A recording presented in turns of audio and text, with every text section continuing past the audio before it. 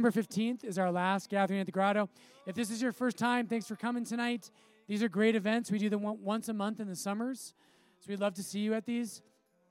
Here at Lord's, starting up this fall, RCIA, if you're not Catholic, if you have questions about the Catholic faith, or if you have friends who are not Catholic, I teach our RCIA class every Wednesday night. That starts September 14th from 6 to 8 p.m., and it's in the church basement. We also have adult faith formation starting the same night, September 14th, at St. Louis Parish. Father Vitold is going to be leading that. So if you want to go deeper in your faith, we encourage you to that. At the end of the night, just to say this ahead of time, if you're around at the end of the night and could help us clean up, it just goes so fast and we have extra help. So if you could help us with that, that would be huge. Lastly, we always hope these events, we get a lot of young adults. A lot of young adults, you're not necessarily plugged into one parish. If you're not plugged in, I would invite you to sign up for a parish. If you're looking for one, we would love to have you here at Lord's.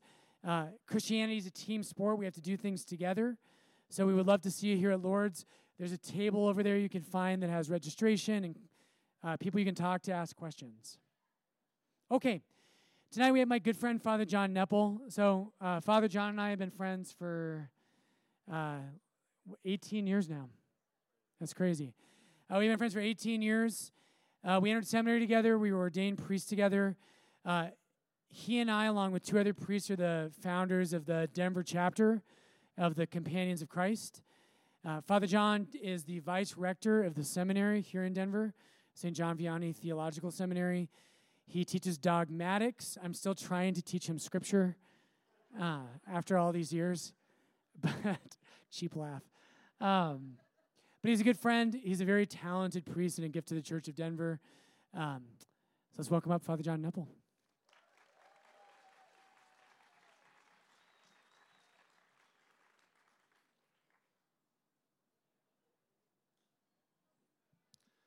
Everybody, thanks for being here tonight.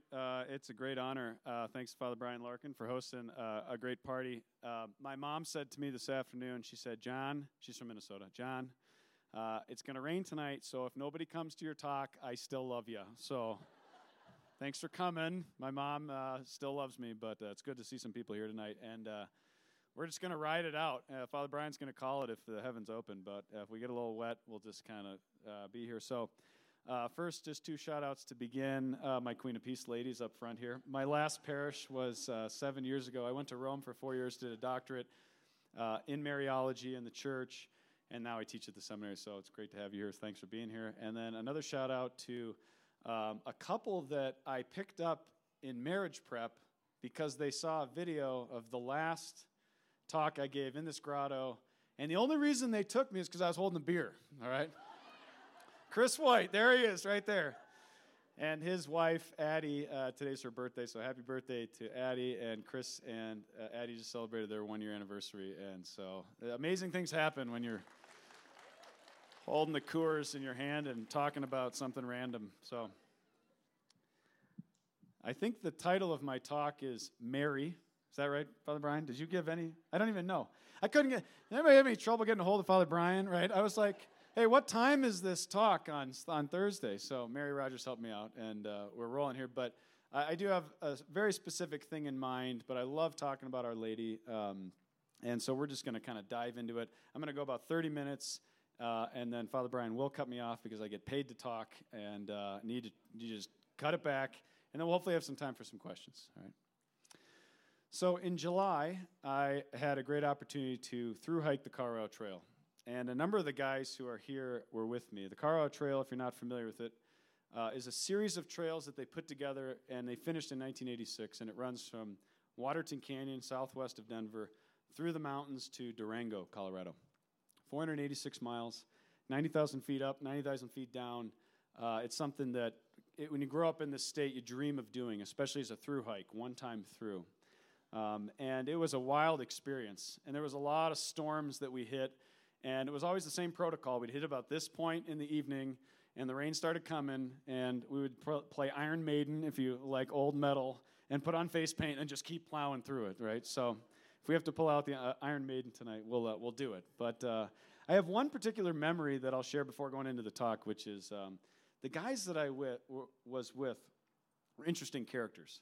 One of them was an Army Ranger, and I realized about, 12 days into the trail that his whole purpose and intent was to kill a black bear, right? From my tent, okay? So we're all in my 4-man tent every night for a month, and he's sleeping with a 9mm under his pillow, and I'm like, is that thing loaded? Because my head is like right next to yours. And so they start to like accidentally leave food in the vestibule, and I was like, hey, not cool. What? This is like camping 101. And they're like, oh, sorry, bro. Day 18, I wake up and I'm like, what the hell is this? It's a Nutella canister opened, laying by my sleeping bag. And I was like, this is not okay. He's like, I thought tonight was the night. I thought we were going to get that black bear. And I was like, you guys are literally psychos. This is crazy. So I was stuck with these guys for the month, and we had a lot of guys come on and off the trail, and it was an amazing experience. Life got very simple. For 30 days of my life, I didn't have this thing. I talked to the people I was with. That was the only people I communicated with. They were immediately present to me. And things start slowing down and simplifying. And you start to kind of wake up again as a human being. And this is why anybody who loves the backcountry, you get it. And you become attuned spiritually to things that you never had before. And you start becoming aware of things that you often wouldn't be. And let me give you an example of that. As priests, we say Mass every day. But there's this thing called the collect prayer at the beginning of Mass. And it always starts with, let us pray. And then, blah, blah, blah, blah, through Christ our Lord, amen. I don't think ever in my life, I hate to admit this, I've been moved by the collect prayer, right? I've never just dropped into mysticism and started levitating. This doesn't happen, okay? But I was on the Colorado Trail, and this prayer hit me, and it's the way I want to frame the conversation tonight around Our Lady, all right? Now, the funny thing is, I was spiritually kind of more attuned, but I was also physically exhausted all the time. So the Feast of Our Lady of Mount Carmel happens on July 16th. And I finish this beautiful Mass, give this homily about this prayer, very moved by it, and then a guy turns to me and he's like, dude, today is July 9th. You just celebrated that a week early. So I was like, okay. So we got 2 feast days of Our Lady of Mount Carmel. But I was moved nonetheless, and here's the prayer. May the venerable intercession of the glorious Virgin Mary come to our aid, we pray, O Lord, so that fortified by her protection, we may reach the mountain which is Christ, who lives and reigns with you in the unity of the Holy Spirit, God forever and ever. Fortified by the protection of Our Lady as our guide, we may reach the mountain which is Christ. I've studied Mariology for a lot of years, but this prayer, something about it shifted my approach, and I want to kind of unpack it today in 3 ways. But if I was going to give a title to what we're talking about, it's Mary's the guide, Christ is the mountain. Mary's the guide, Christ is the mountain. All right, so let's go into this. We live in a world that kind of knows Jesus and kind of talks about Jesus. We're kind of loosely Christian.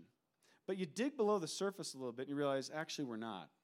We're very post-Christian. We're very postmodern in the way that we think. The way that we engage reality, the worldview, you could call it, is no longer Christian. But we presuppose it because there's kind of this Christian veneer, all right?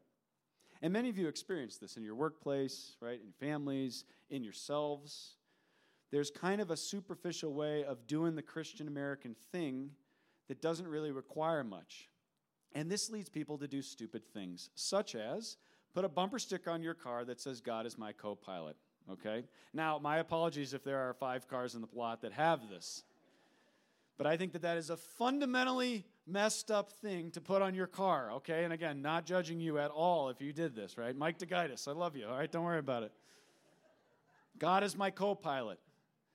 Is he your co-pilot? Are you the pilot? Really? Actually? Is that the case? Not so much. I think that we have to get back to a fact of saying, what is Jesus Christ? What is the reality? What is the fact? And you're saying, I came to hear a talk about Mary. And you are hearing a talk about Mary. Because Mary is a Christological reality. Mary is all about Christ. And you can only understand Mary in light of Christ. A lot of my friends who are not Catholic get confused by the way we sometimes present her And they think this is like this goddess that you worship, right? And we have to kind of move away from that by deepening our understanding of it. Mary is a Christological reality. So let's go back to God the co-pilot, or Dog my co-pilot, which is very clever. I appreciate that, And they're giving us a hard time because we have this buddy-buddy thing with Jesus. Like, he's just my buddy, and he just kind of shows up and kind of makes my life good when I feel sad. And I don't really need to go to Mass on Sundays. Like, I discover God in the mountains, all this kind of stuff that we've all said, okay? But at the end of the day, like this, who is this man who claims to be God? And what does Mary have to say about that? That's really the question. So that's one thing, just acknowledging kind of the temptation towards a superficial engagement with Christ. We got to move beyond that. The second thing is to acknowledge the way the world locates Christ within the plurality of religions. What am I talking about here? Talking about a word called syncretism. Syncretism is a worldview, a way of thinking and reflecting about the religious experience of man, by saying that all religions are different expressions of man's kind of desire for the transcendent. The kind of classic thing you hear is Christianity, along with other religions, are different paths up the same mountain. Everybody's kind of working their way up. The Buddhists, the Muslims, the Jews, Christians, everybody, their own way, they're moving their way up the mountain, and we're all kind of coming to the same place, which is this kind of noumenal experience of God. Okay. That sounds nice. That sounds very kind of peaceful and very PC. The problem is it just doesn't work for us as Christians. Go back to that prayer. Christ isn't a way up the mountain. He's the mountain. And that, for me, changes everything. But it's hard to get our heads around it. Christ is not, he says he's the way, the truth, and the life, and so yes, indeed, he is the way, but the way is the mountain itself. Christ is the ascent.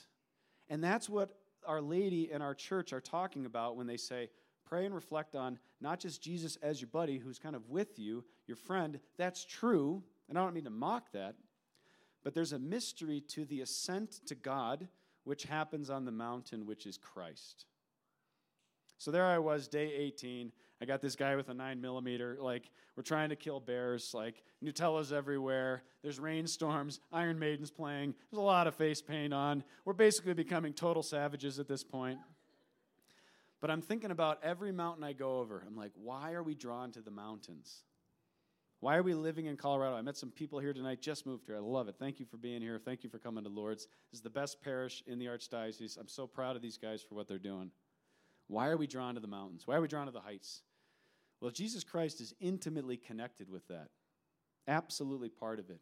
Because spiritually, what you're doing when you climb mountains and you go over them is you are imitating in a physical manner what Christianity is in a spiritual form.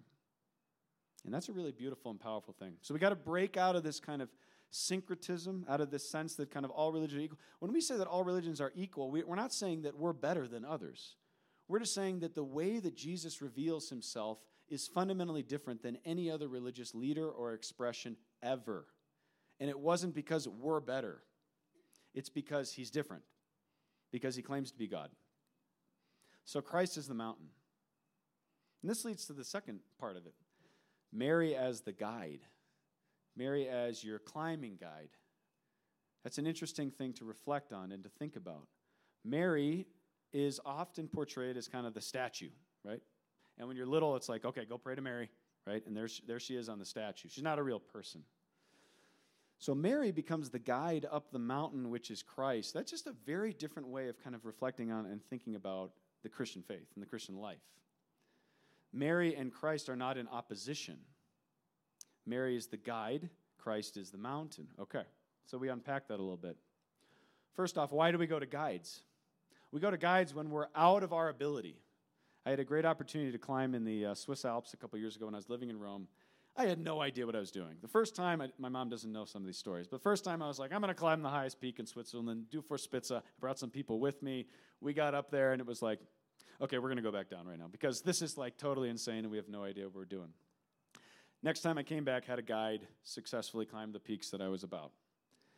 You go to guides when you don't know what you're doing.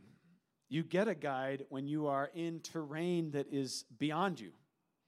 And so Mary, and thinking of her as a guide, says to us, well, I'm not going to be interested in that if I'm totally in control of my life and everything is fine. And I don't need anybody to really help me. But if you feel like you're getting into terrain, maybe it's in marriage preparation, maybe it's just you're out of college, maybe it's you're 40 years in and you're going through a critical moment of life, dealing with suffering, whatever. When you're looking for guidance, for the guide, for the person to say, where is the next handhold? How far is this ridge? How the hell are we going to get up that thing? If you're looking for those questions, there is a guide in the Catholic Church. There are many guides called the saints, but there's one preeminent guide which is totally unique and totally and unbelievably distinct in the order of grace, and that's Mary, the Mother of God. So how is Mary a guide? Okay, so we think of Mary as a mother, and she is. She's the mother of God. And when God is born in us, in Christ, through baptism, she becomes our mother, so we call her Mother of the Church. But Mary is also the archetype of what it means to be Catholic. So we look to Mary to understand how to live in relationship to Christ. It's the same way of saying we look to Mary to figure out how we climb the mountain, which is Christ. Mary's life is completely and utterly unique. Why? Because she was given a prevenient grace at the beginning of her life that radically transformed everything. We call that the Immaculate Conception. Right? Sorry for the rain, ladies. Right? I wish I could make. You already told me you're not in control, right? All right, it's good. Motherly wisdom, you're not in control, okay? But Mary was given grace, one grace, in order that she could make one act, which is called her fiat. So God becomes man in the incarnation, the central act of all history, the definitive thing that every Christian builds its life on. God became man, a fact. It happened historically. This is what we build it on. Mary is intimately involved in that moment, so much so that God hinges his action on her response. And her response, the most beautiful words ever uttered, fiat mihi secundum verbum tuum. Let it be done unto me according to thy word. Fiat, let it be done. Let the rain happen. Let the guys kill the black bear. Let life happen. We don't want to let it happen. We want to pretend like we can control the rain. We want to pretend like we control the Army Ranger with the 9mm in your tent, whatever the circumstances of your life happen to be. Mary says the posture of the Christian, the posture in relationship to Christ, the way you climb is by surrender, by making a fiat with your life. Turning 39, which means I'm close to the cliff of 40, right? And anybody under the age of 38 seems to remind me all the time how old I am, John Fraker, who's also here. Thank you very much. The older you get, the more you realize how powerless we are in life and how quickly it passes and how absolutely necessary it is to have a guide who can lead us into Christ more deeply. So if we're desirous of climbing the mountain, which is Christ, we turn to Our Lady, who is the model and who is the guide. All right, so that's number one. I'm going to make 3 points, and then we're going to run inside because the rain's coming. But, all right, I got to watch the time. We're on it. Okay. Number 2, I was thinking about this notion of limitations because when I was on the Colorado Trail, I got pushed to my max, right? There was one point we're going up this serious kind of pass in the San Juans, and I'm just kind of fried. And this 24-year-old guy with me puts his arm around me and goes, "Man, I hope I'm doing this at your age." And I was like, he's in seminary now. I'm like, you're mine. You're toast. I hope I'm doing this at your age. I'm like, just took a breath for a second. Come on. So limitations are felt as we get older. Limitations. And limitation was something I experienced on the Colorado Trail. You would hit these moments where you're just like, this is it, I can't give anymore. But we got to get to camp, and we're in a rainstorm or whatever's happening. You have to push through it. And my dad, who's also here, had these great bits of wisdom in our childhood. My dad's an Army Ranger also, and does not sleep with a 9mm under his bed. Thanks be to God. But he would say to us when we were boys, he would say, you can push your body so much farther than your mind says you can. It was one of these kind of things that we grew up with. You can physically push beyond it. And as I was thinking today about the notion of limitations, which I think is a key way of reflecting on Mary as a guide, and we'll get to that in a second, You could say, as a general norm, this is not an absolute norm, but you could say when it comes to limitations, fathers teach us how to push beyond them, and mothers teach us how to embrace them. Fathers teach us how to push beyond our limits. Mothers teach us how to embrace it. Dad says, you can go harder. I believe in you. Mom said, no one's going to come to your talk tonight, but I still love you, right? Your limitations. So what do we do with that?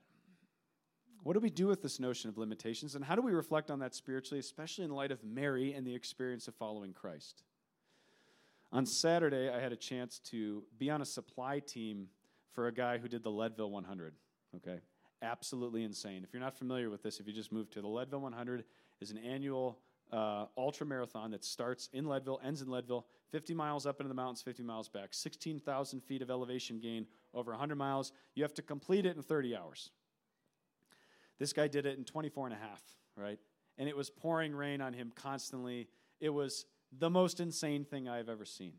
I have never watched somebody push beyond their mental limits as I saw him do it.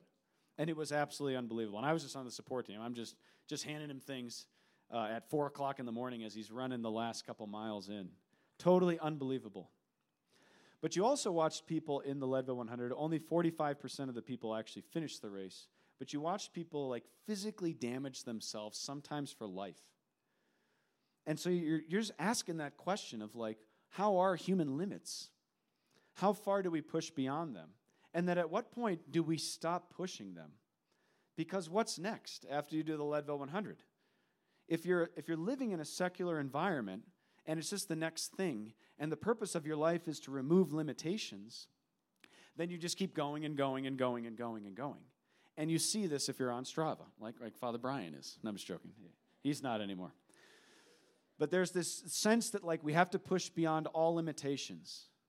And there's a lot of really miserable people trying to do that.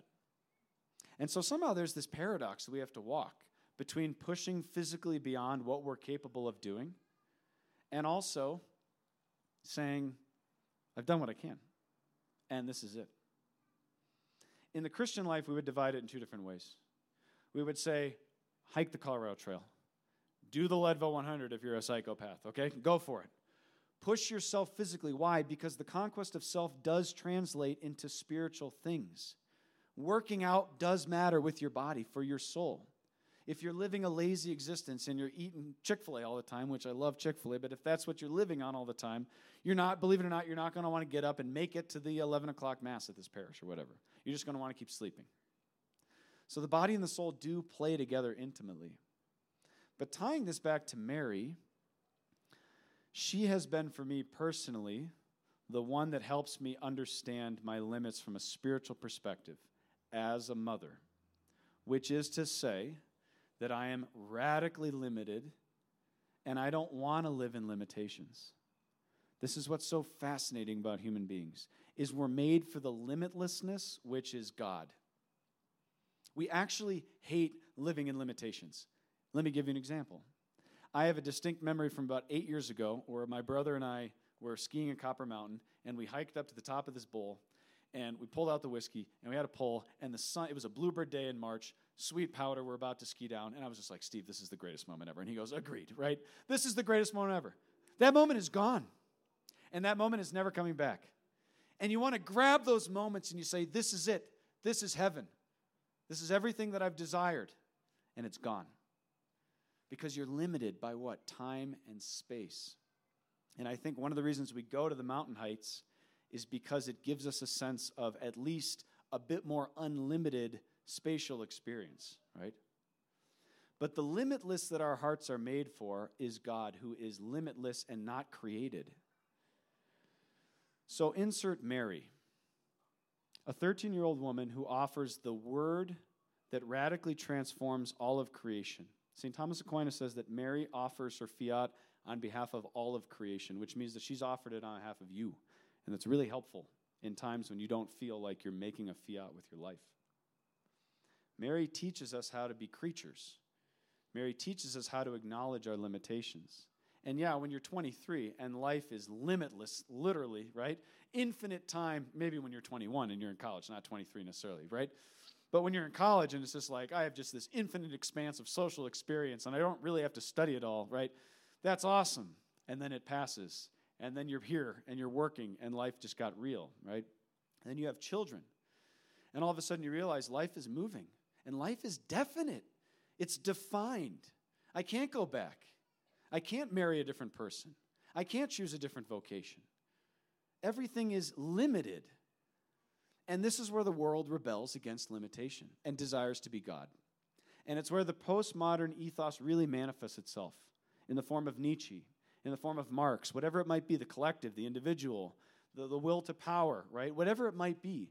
There's all these different ways that we're saying, I will defy what it means to be a creature by becoming God. And that is where we radically depart and kind of place ourselves under the mantle of Mary. Limitations, especially on a metaphysical level, okay, so on a level of your being, on a level of your existence, have to be acknowledged. And we have to realize that the world that we're living in is obsessed, absolutely obsessed with self-creation, which means I am not defined by any limitation. And we see this in the ideological forces that are playing out. The most extreme right now is gender ideology, which is happening, which is a whole other topic. But it shows something deeper, which is that we hate being creatures. We hate being limited. Why? Because to be a creature means to be intrinsically in relationship. You cannot be in relationship with God if He is the creator and you are creation. But if you defy that and say, I will create myself, I will define myself free of the limitations that time, space, religion, culture, family, everything, nature put on me. If you take that route, which is what the world is offering, it gives this false promise that you can be God. This is Promethean, right? This is the Titans. This is taking and grasping what is not ours. You contrast that with Mary in her humble posture of fiat, which says, I am radically limited. I am the doulos of the Lord. I am the handmaid of the Lord, literally the slave. I live in service of one greater than me. Mary's whole life is a movement into deeper obscurity, into non-comprehension, until she's utterly and totally conformed to her Son in a moment of absolute powerlessness as He's dying on the cross. Mary is the model for how to walk with Jesus because she teaches us how to be created, how to be limited, how to understand ourselves in light of who we are. I think Mary absolutely has everything to say to teach you about who you are. And if you're like me, the temptation is to get up in the morning, live your life, and attempt to self-interpret yourself. And if you've ever done that, you know how insane you are, right? I see some psychologists laughing in the back here, right? It is totally impossible to understand who you are. You cannot self-interpret. You are an utter and complete mystery to yourself. Why? Because you're limited. You are absolutely limited. You didn't give yourself being. You don't have the will on your own. Everything is a gift. Everything is given. And that's maybe the final word as we kind of conclude this, is that if you follow the path of Mary to recover your creatureliness and begin the ascent of Christ, which is the way of surrender and humble trust in the reality as it presents itself, which means living in the tension, which means being okay with the mess, which means not having it all together, which means living a radically human life. If you're okay with that and you begin that ascent up the mountain, which is Christ, the mystery of the hypostatic union of divinity and humanity, making your way to the Father, if you do that and you give your whole heart to it, and Mary as your guide, she will teach you not only how to be a human, but she will teach you the joy that comes with being a child. Children receive.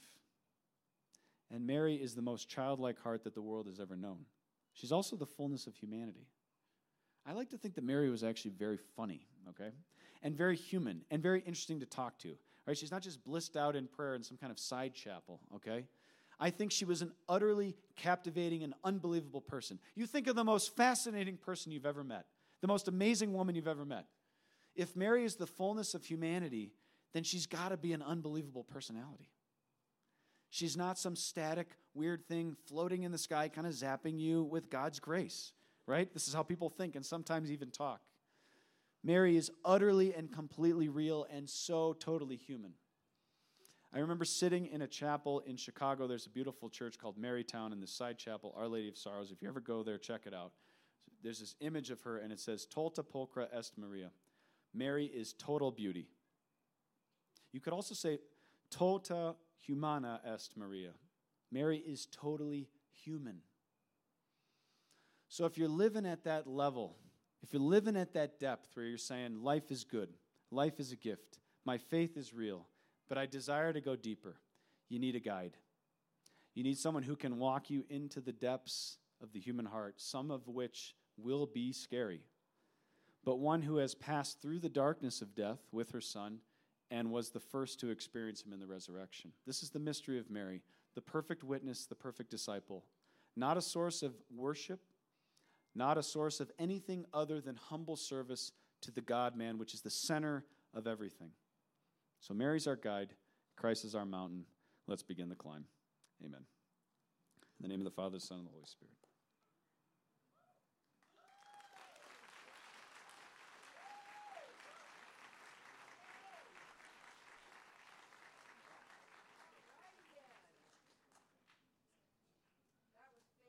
Thank you. Stop it some more. Keep it coming. I'm just joking. All right, my only rule is there's no complimenting Father John. Thank you. I appreciate it. Thank you. I appreciate it. So we have, as per usual, we'll do about, I don't know, depending on how long they take, 4 or 5 questions, maybe a few more. So if you have a question, if you want to make your way up to this microphone, we want everybody able to hear it. I do, and she's right, Father John, awesome talk. I did invite Father Brian on the Caro Trail, but he told me if I can stay in a hotel every night, I'm totally in. I'm still waiting for Mary Rogers to get back to that email. So I don't have a great comeback right now. Okay. To start things, I always feel like it's good for me to start off Q&A. Kind of helps people to maybe think a little bit about their question. So,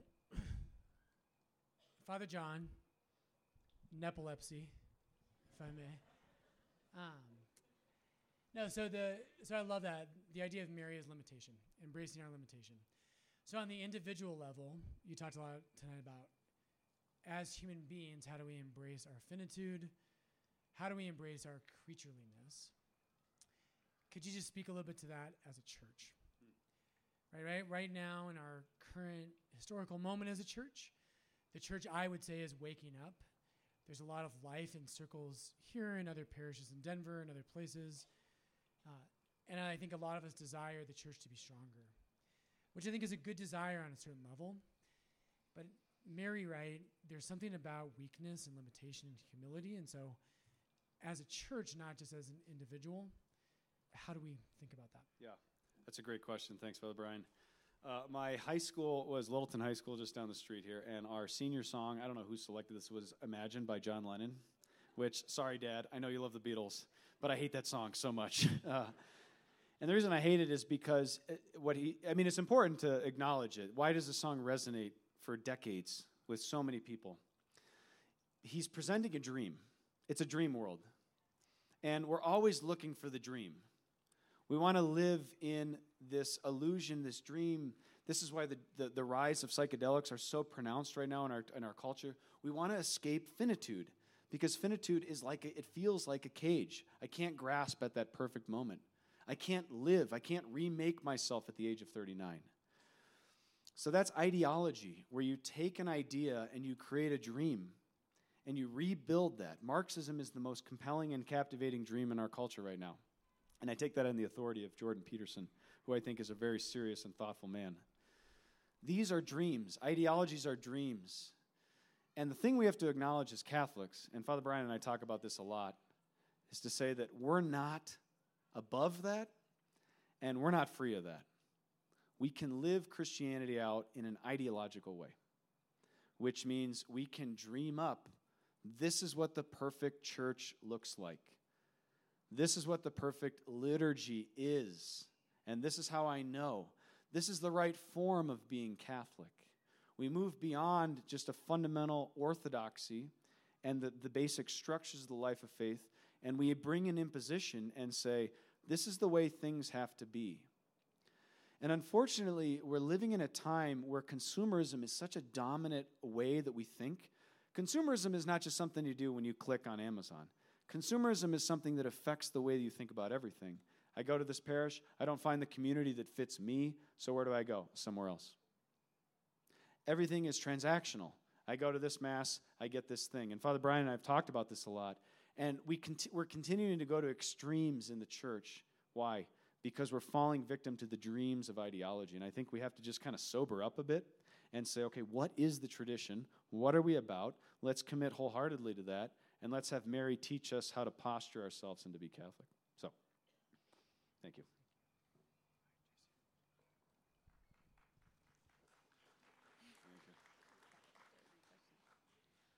Father John, thank you so much for tonight's talk. It was wonderful. Always enjoy hearing your talks and reflections. My question is a bit twofold. I wonder if you could speak to the encouragement for us to have Mary teach us. What does that look like? Maybe what has that looked like in your own life?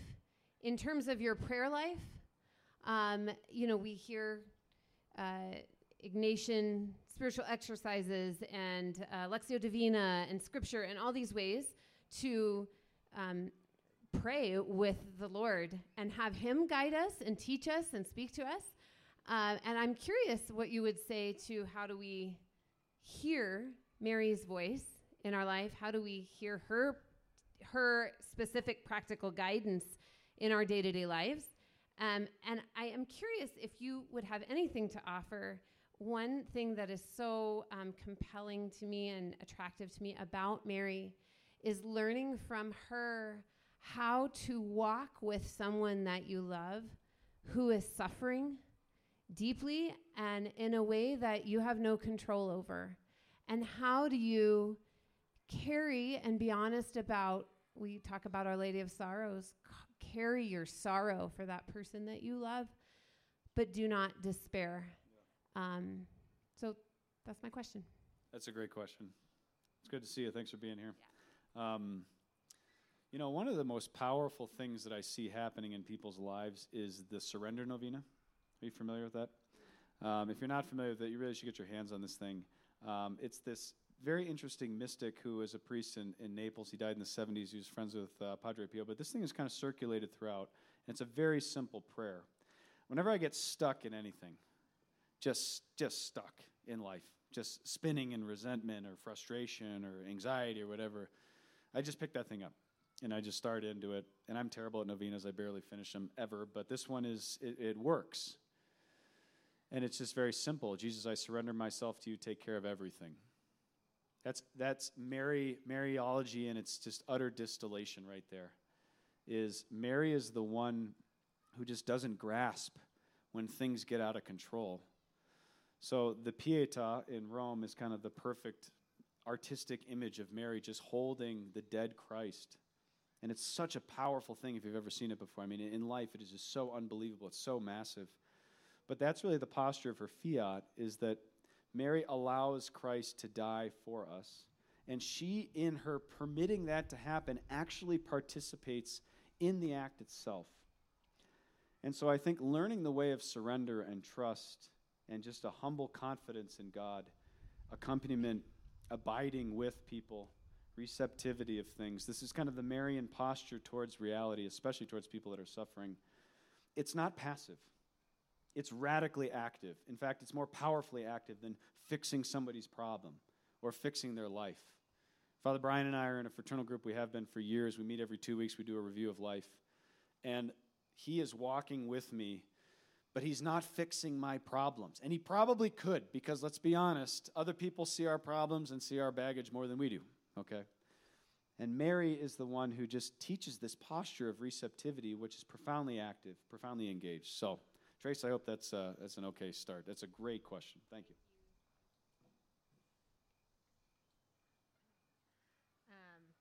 Thank you so much for your talk. I feel like you've given us a lot to think about. I think when you brought up part of me, if I'm syncretism, and recognizing your limitations. It made me think about one of my best friends from medical school who is also a strong Christian and, has the general same belief of pro-life, but her dad and her brother both are IVF doctors, and I've never been able to figure out how to start a conversation with her to help her see that there's some discordance with how she views what being pro-life is and what Jesus intended for us. Do you have any advice on someone who already believes in Christianity, already, reads the Bible and believes in it, and maybe showing them that the way the Catholic Church views things might make sense with the Jesus that they know? Yeah, that's a great question. One of the things that Father Brian and I both love doing is teaching RCI, and there's a couple guys here who I've walked with over the years, and I remember some of them, we get to a very particular point where they're dissecting everything, we're talking about everything, and usually Mary is like right there in the end. That's like kind of the last hurdle, because it really is hard to think in terms of this, But at a certain point you have to say, are you willing to receive the Catholic faith in its fullness? Yes or no? Like, it's just not an option to kind of say, I'm taking this, I'm taking this, I'm taking this. There was an era when that was kind of more fashionable. It's becoming impossible. And I think that the first Marian act we all have to make is to receive the fullness of the truth from the church, looking at humanity and saying, my God, I don't want to be a part of this thing. But saying, I believe that through this human instrument, divinely founded, is the way that the Holy Spirit is communicating it, because Christ very clearly weds his message through the church. And so the modern temptation is to deny the authority of the church and to try and kind of rebuild and kind of pull pieces together from Christ, but that doesn't ultimately hold together. So I think it's that posture of receptivity. First and foremost, you don't make yourself Catholic. You don't receive what the faith is. It begins by receiving. So thank you.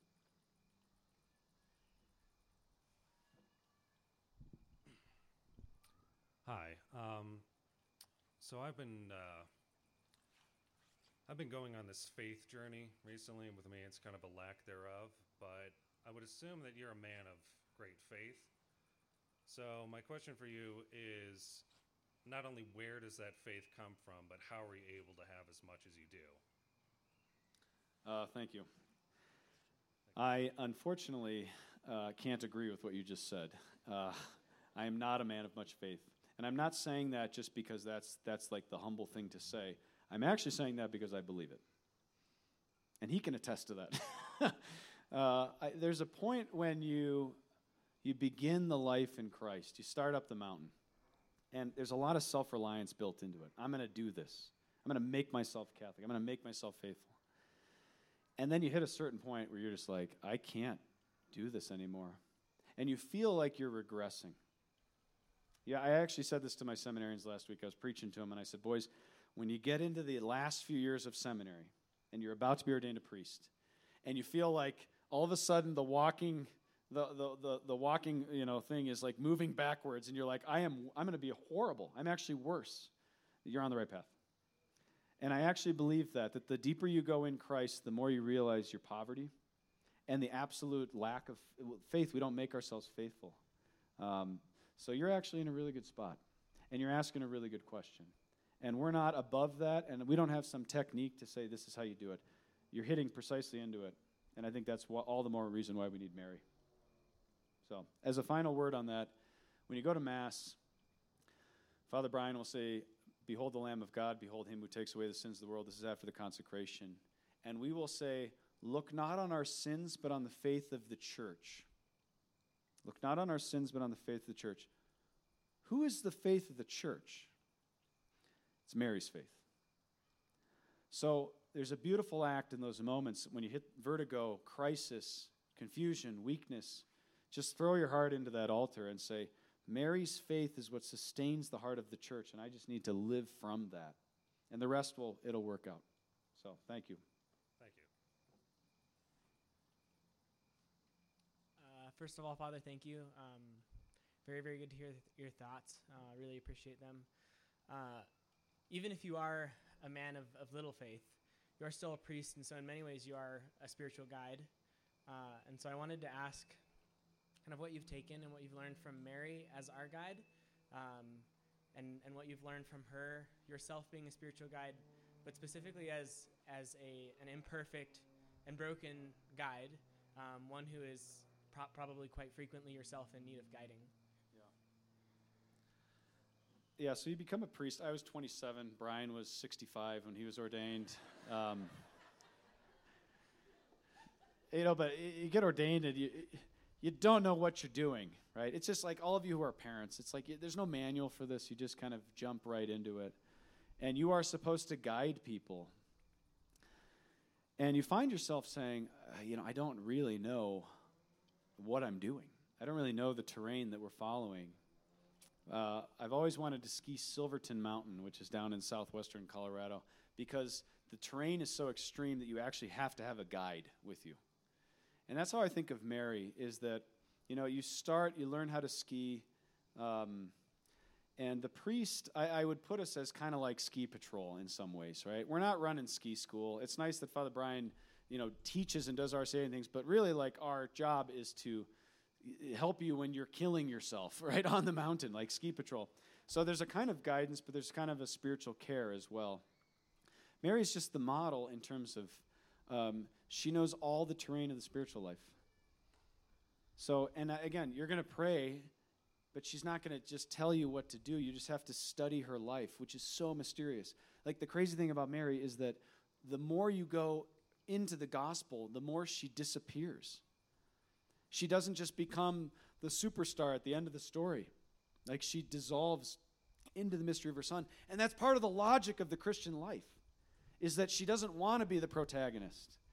And part of the problem is we put a lot of pressure on ourselves as spiritual guides to be like, I got to help you being the protagonist of your life. And we tell kids this in school, not this school, but growing up, you're the center of the universe, right? You are everything. You just become whatever you want to be. And that's just not going to work. So being a guide means that we have to live this Marian logic of it actually becomes more about Christ than it becomes about you. And if we don't look to her, we're not going to do that as guides. And if we make it all about us, then we're really in trouble, and it's going to crush us. So, good question. Pray for us. Thank you.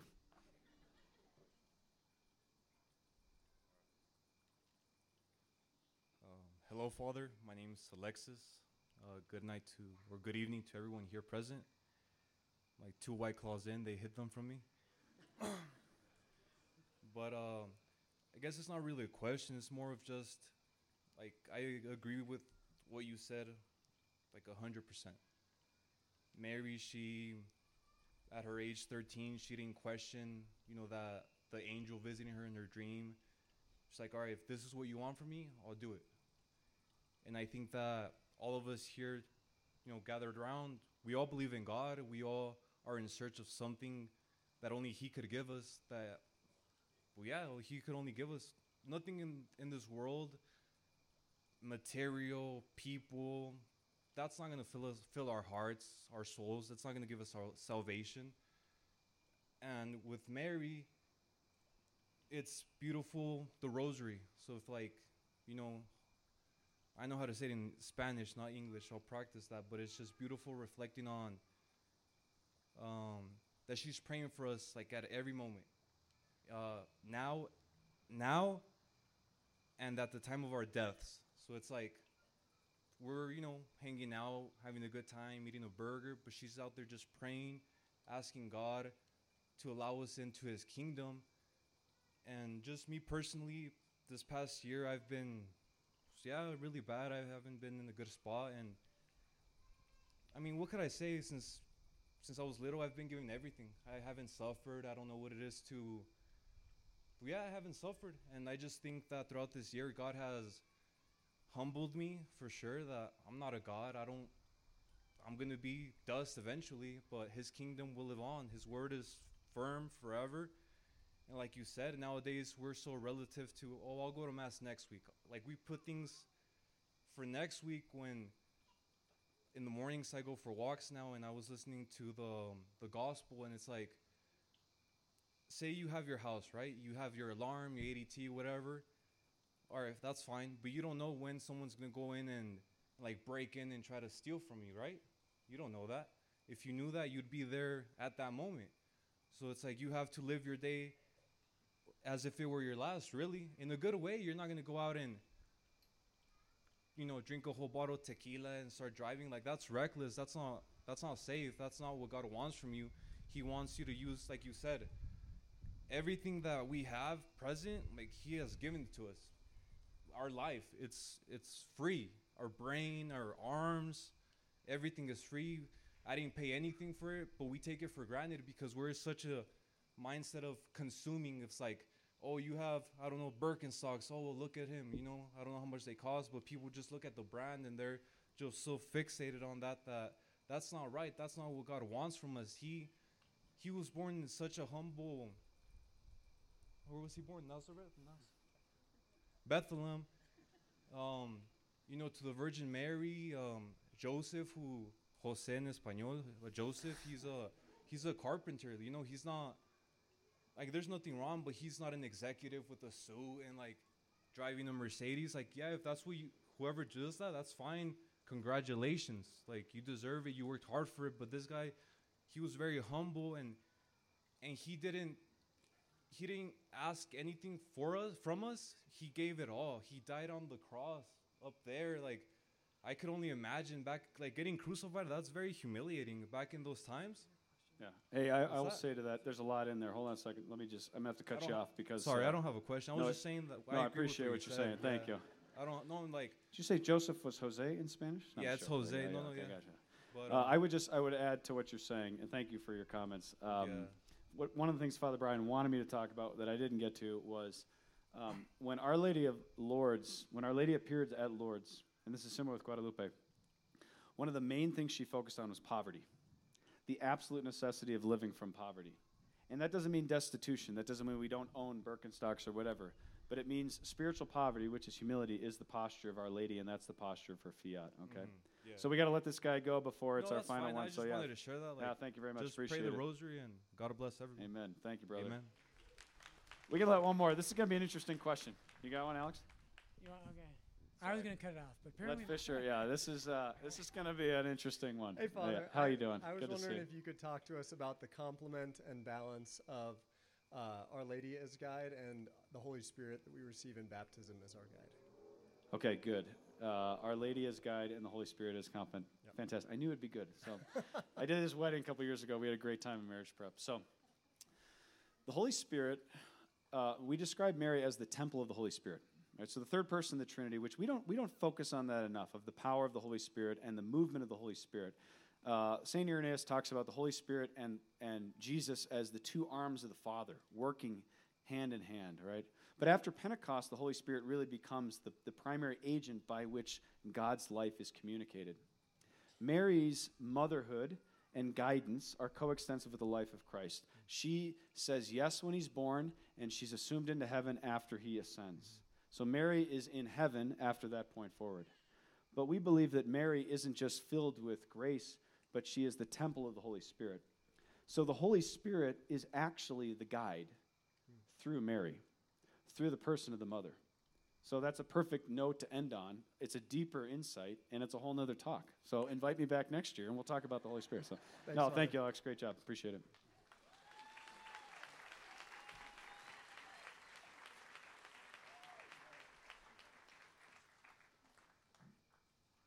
All right, let's give it up for Father John one more time.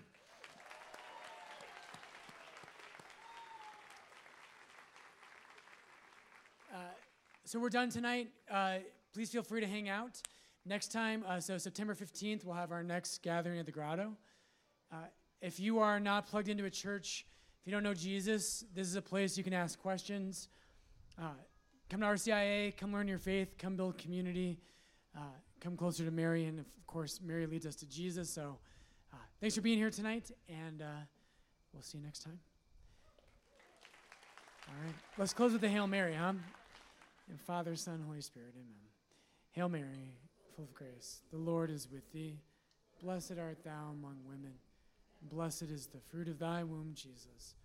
Holy Mary, Mother of God, pray for us sinners, now and at the hour of our death. Amen. Father, Son, Holy Spirit. If you can help us at the end of the night, we'll take chairs into the school building, but no worries. See you next time.